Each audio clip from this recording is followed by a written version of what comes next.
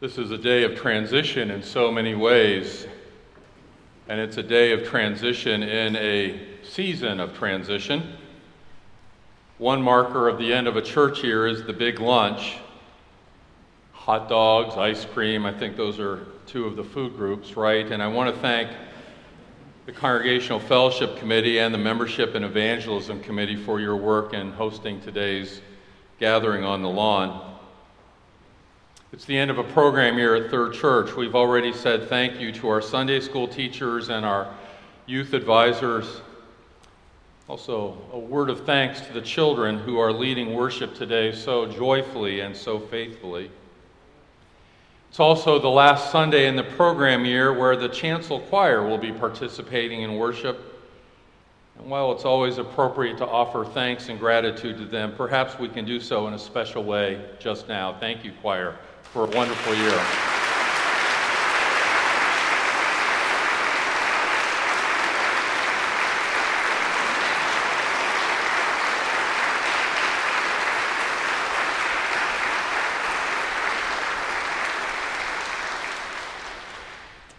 And out there in the big world, lots of endings are happening.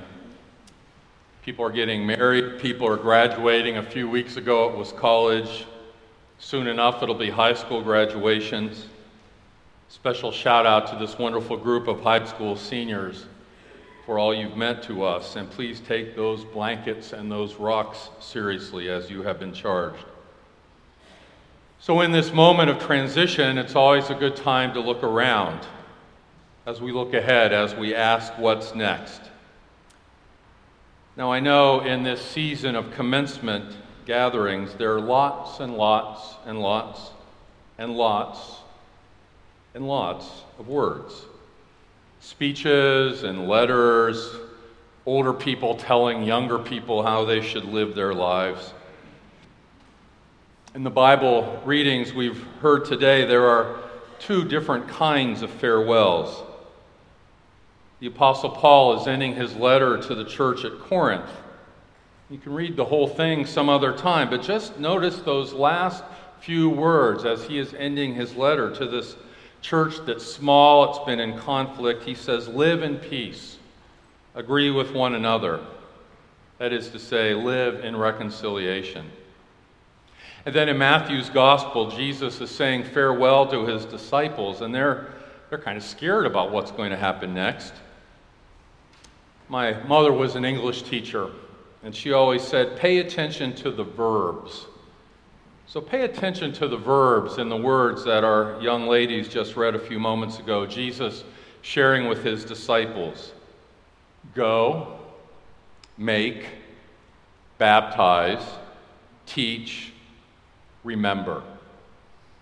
And if you forget those middle ones, I think that'd be hard to do, make and baptize and teach. Remember the ones at each end. Go and remember. Go and remember. But rather than me adding more words and more words and more words to this conversation today, I thought I would read a story. A story by an author some of us really, really like. His name is Garrison Keillor. And the story is called Dale. Dale. And it talks about the future, what's next. And maybe perhaps as we hear Dale's story, you'll find your story in it. But since it's a story, I think I'm not going to read it from here. I think I need to have something to sit on. So I wonder what I can find. Oh, I found something. So if you don't mind, I'm going to sit right here and read the story of Dale. With all gratitude to Garrison Keillor. It's been a quiet week in Lake Wobegon. Commencement was Wednesday evening at the football field. The 87 members of the class of 86 were ushered into the next chapter of their lives to the sweet strains of Elgar. Carla Kresbach was one of them, and earlier that day, while she looked at the pictures of her classmates, autographed, and her copy of the yearbook, she thought, wouldn't it be nice if there were 86 people in the class of 86? It would be like a good omen. And then it struck her that she had wished someone dead. Just as her eyes fell on Dale Euchre's picture, where he had written, "If you get to heaven before I do, just drill a hole and pull me through. Lots of love and good luck to a great kid. That's you." She thought, Dale is going to die because of my terrible thought. Lord, have mercy on me, a sinner. She put on her eyeshadow and prayed for God to save his life. At the commencement rehearsal, Dale had reason to be distracted. He was fairly sure that he had flunked Dentley's final in higher algebra. Get rid of these things. That he had flunked Dentley's final in higher algebra, and that any moment there'd be a knock on the door, the principal would come in and say, "Dale, could I see you out here for a moment?" He'd follow the principal out to the hall and hear him say, "I have bad news, Dale. You can't graduate. You'll have to come back next year." He waited all day for the knock. He felt like he was floating. Algebra ordinarily was a good subject for him, but on Sunday he couldn't remember anything the first 20 minutes. He kept saying, "Relax," and relaxed and got panicky in a relaxed sort of way. On the last problem, in the last panicky minutes of the hour, he caught a clear view of Barbara Soderberg's test. The problem solved in big block lettering, and looked up at the top of Dentley's head behind his desk, looked at Barbara's test again, and then looked up at the minute hand just about to jump to the 12 so the bells would ring, and thought, this doesn't matter that much. It's just not that important to me, and set his pencil down. The bell rang and Dale stood up and walked away. That was Monday. How glorious to fail, and in this moment of humiliation discover the meaning of life. It was the greatest day and a half of his life, and then it ended sadly. Dentley called him in and said, "Dale, your final wasn't so good, but I've been looking at it, and I'm going to give you a C- on it and a C for the year. I think that basically you understand the material, you just didn't know exactly how to use it." "But I didn't solve the problems," Dale said. "Yeah, but I could see where you were headed on most of them, and anyway, I'm going to give you some extra credit for class participation." He looked up, a sad man with thin, dry hair, smiling, and Dale said, "That's not right. I flunked your test. I don't want to sneak out of it. I failed." "Dale, you had a bad day. I'm not going to nail you for that."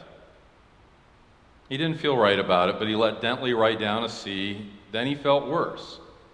It was like he had refused to cheat only to allow someone else to cheat for him. He talked to Mr. Halverson, who thought Dale was complaining that the grade was low. He kept saying, "Dale, there's no shame in a C. It's a passing grade." When he sat with the others Wednesday night, he felt good again. The night so clear, the smell of grass and damp, the music and voices drifting across the field, so many faces. How could a lover of life not be elated with so much to see as this? At the end, the band played, and they stood up together in a whoosh of gowns and walked out, heads high. Someone called, "Dale, Dale," and the camera flashed. Later, that night at a graduation party, Dale announced, "I'm going in the Navy," which sounded good to him. It was a great night. One arm around a girl, talking, and then she said, "I'm awfully glad you're alive." "It's enough to be alive," he said. "A person doesn't need anything more." But later, "Why so soon?" his mother said. "How do I know you've even thought about it? 4 years, Dale. What's the big rush? You haven't signed anything yet, have you?" "Honey, you didn't." "Oh, Dale, how could you do this?" "Honey, you don't even know how to swim." "You'd be out in the ocean someplace." "Ma, they carry life preservers." "How do you know that?" "It's the law. They have to." "Who's going to enforce it?" "This is the government. They make the law. They don't have to obey it."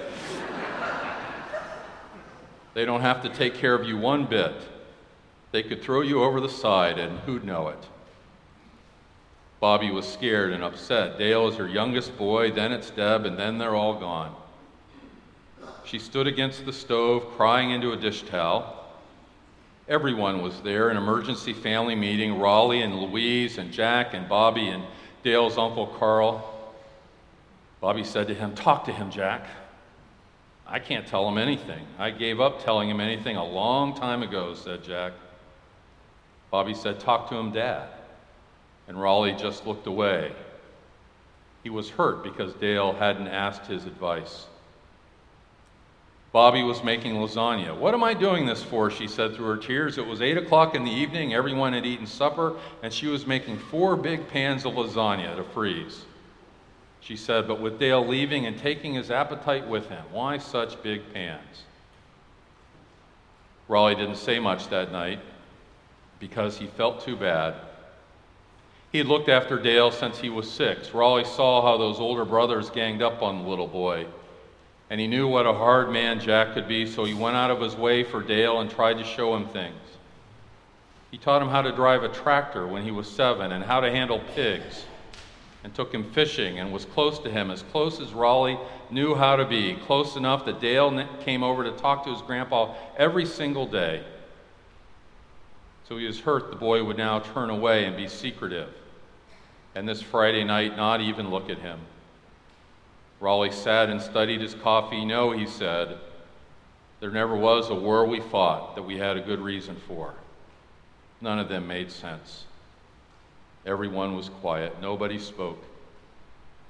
About 11, Bobby said she was going to bed. They walked out in the yard and stood around the cars for a while talking. To Dale, it was like a dream.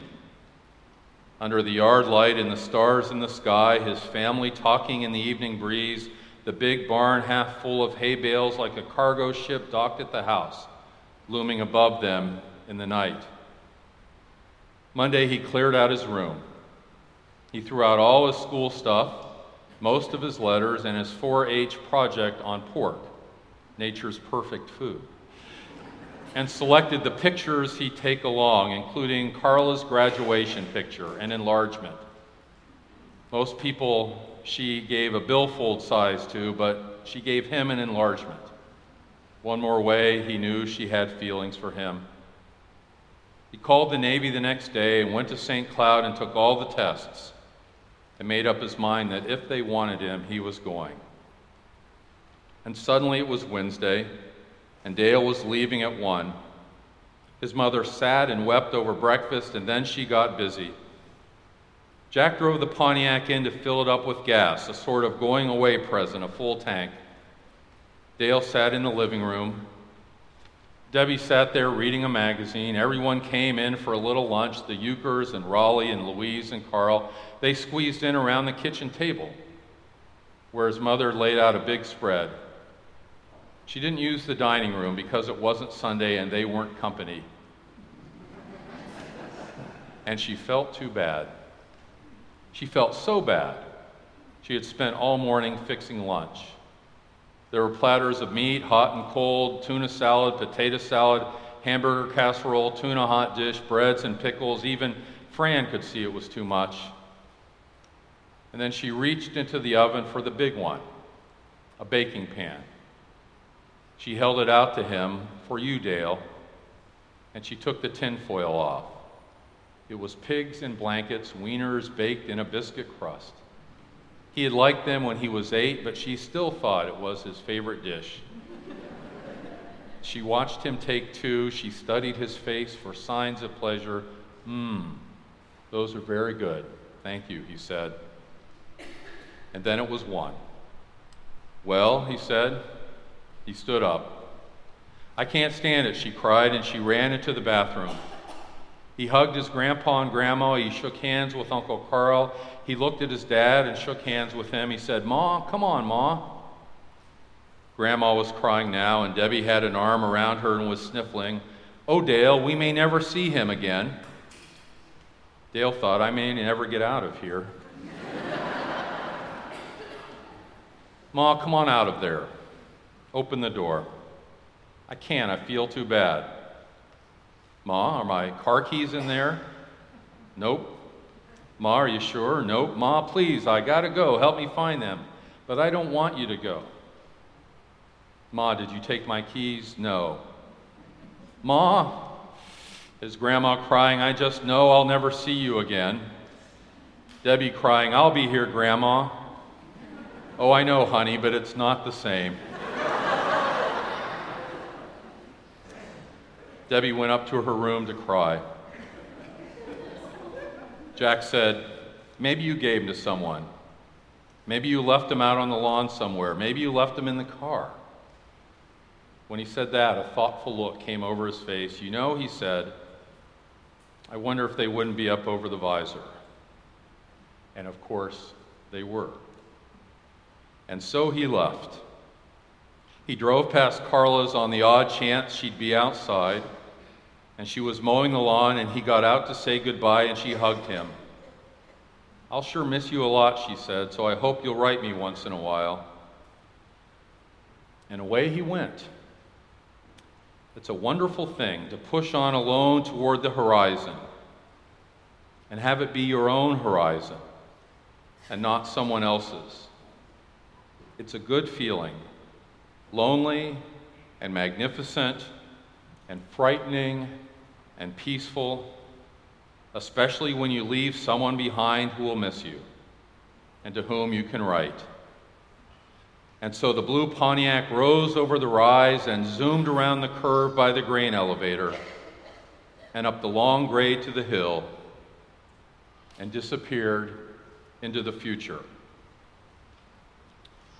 So we go into the future, and we remember, because God is a rock, that God is with us always, so we can let our light shine. Amen.